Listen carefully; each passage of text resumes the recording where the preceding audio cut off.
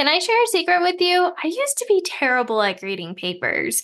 So, this is a true story, but when I first started teaching, I was teaching in a kindergarten classroom. And what I would do is when my students completed their work, I would have them go turn it in into their mailboxes. And then I would pull all the individual papers out of the mailbox to then sit down and grade everything and input them in and put a star on each paper to then send them home. But there was just one problem. I wasn't good at keeping up with the grading. It got so bad that one day my principal came in, looked at the messy work, and asked, "When are you grading all those papers?" Yeah, it got that bad.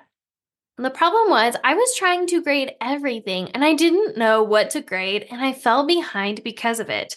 Well, today we are going to dive into the secret strategies of transforming from that teacher who struggles to keep up with grading like I did, who's staying up the night before report cards are due to try to get caught up, to now being that teacher who has everything caught up, is grading papers weekly and sending work home weekly and never has to stay late or stay up late. So today I'll be sharing 3 strategies to help you stay consistent with grading papers, plus a bonus one that's the most important one. And I'm going to save that for the end. So make sure to stick around because you won't want to miss it. Hey, Teacher Bestie. My name's Helena and I'm the creator of the Present Teacher Podcast. I'm a first-year teacher coach. And in this podcast, you are going to learn everything from simple, actionable classroom management, social emotional learning, and teacher wellness strategies. You know that impact you want to make in the classroom? Well, we're going to make it happen here. The first strategy you want to use while trying to keep up with grading as a teacher is to decide what you're going to grade ahead of time. You see, one of the biggest mistakes I made when it came to grading was I tried to grade everything. When you try to grade everything, it is so easy to fall behind. Instead, come up with a plan on what you want to grade ahead of time. Check with your district or school for specific requirements in your team lead. So, for example, at one school, we had a requirement that we had to have 1 to 2 grades per week per subject as an elementary teacher. But either way, it's a good idea to check in, like I said, with your principal, your front office, or your team lead to see if there are any requirements for your school. Then decide how many assignments you are going to be grading a week. And here's what I did, especially as a second grade teacher. I decided to grade our end of unit assessments and weekly work and use our weekly work as an overall participation grade. So I took assessments and I graded those and inputted them as they were. And then I would give weekly scores based on overall participation in their weekly assignments. So let me give you an example. Let's say I'm teaching math as a second grade teacher, and I'm going to give them 5 weeks or 5 points for the week of assignment each day. So let's say that they get 1 point for each day.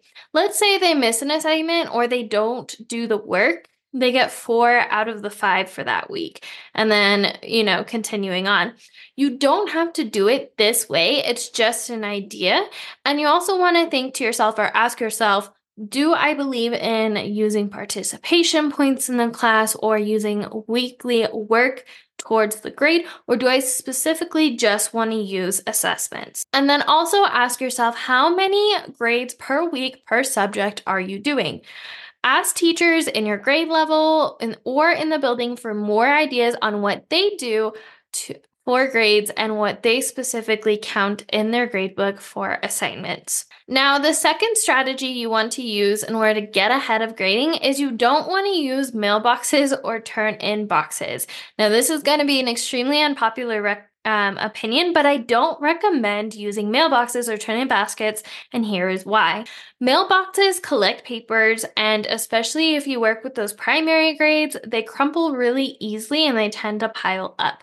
Students need to be taught very thoroughly the procedure of putting their papers gently in their mailbox or cubby, and especially at the primary level, this could take a lot of work. The second thing is turn-in basket. Now, I used a turn-in basket my first year of teaching second grade, and the problem is that the work would continue piling up, and no matter how long I felt like I was sitting there grading all those papers, the work never seemed to end that. And I was trying to filter through and find the assessments that I really needed to input into the gradebook ASAP. So here's what I used instead. Instead, I had my students filing away by name in a milk crate. Yes, that's right, a milk crate. So what I did is I put file folders inside the milk crate with the student's name. Whenever they completed a work that was just for participation or practice for an assessment, I had them file it away. Now, instead of having them file away assessments, I would then collect all the assessments so I could grade them at one time. So this made grading assessments easier because, like I said, I could sit down and grade the same assessment 20, 25, 30 times, depending how many students I have.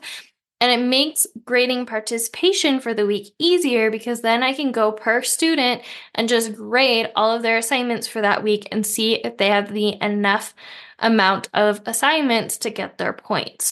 So this honestly saved me so much time, and it's definitely been a time saver. And it was easier to send work home by student because it's already filed that way.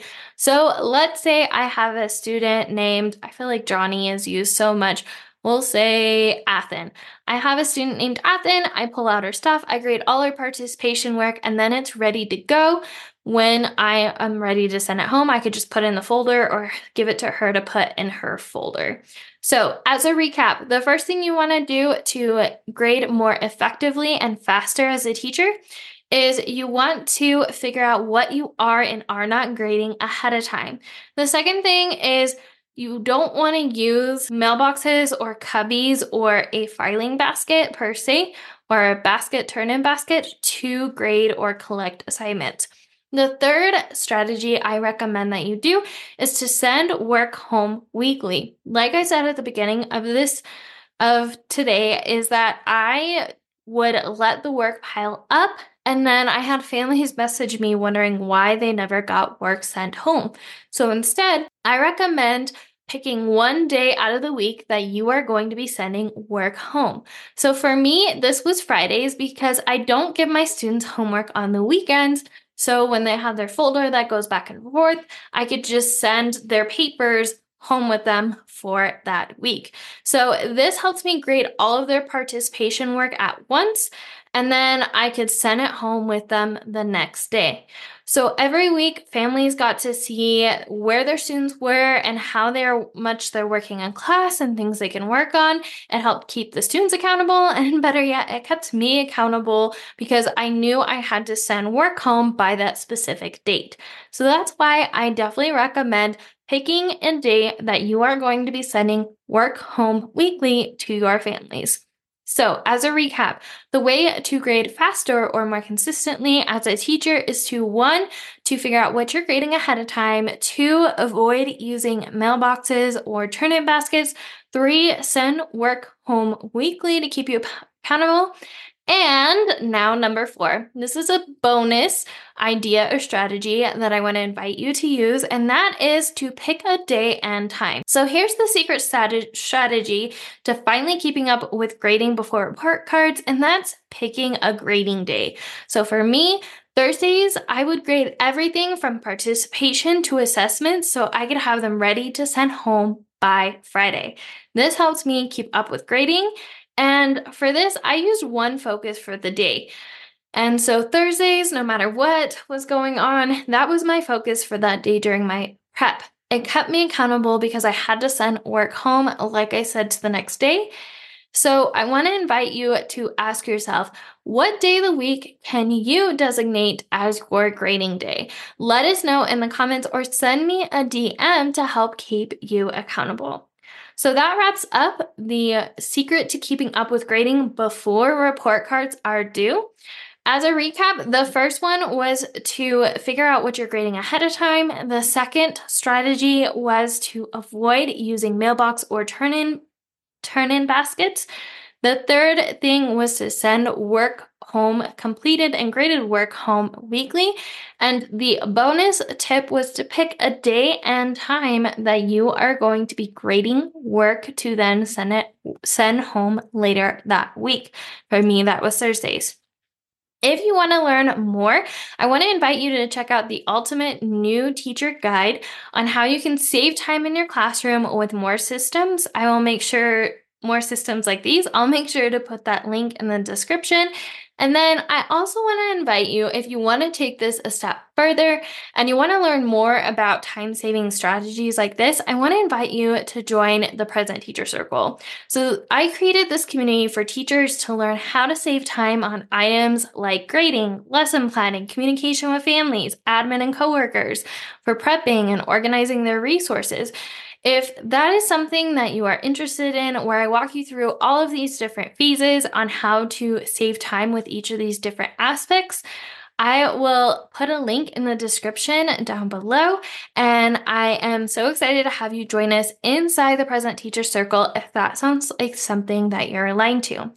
What questions do you have about saving time as a teacher? Let me know by either sending me a DM or putting it in the comments below, and I might just answer your question in the upcoming weeks in upcoming content.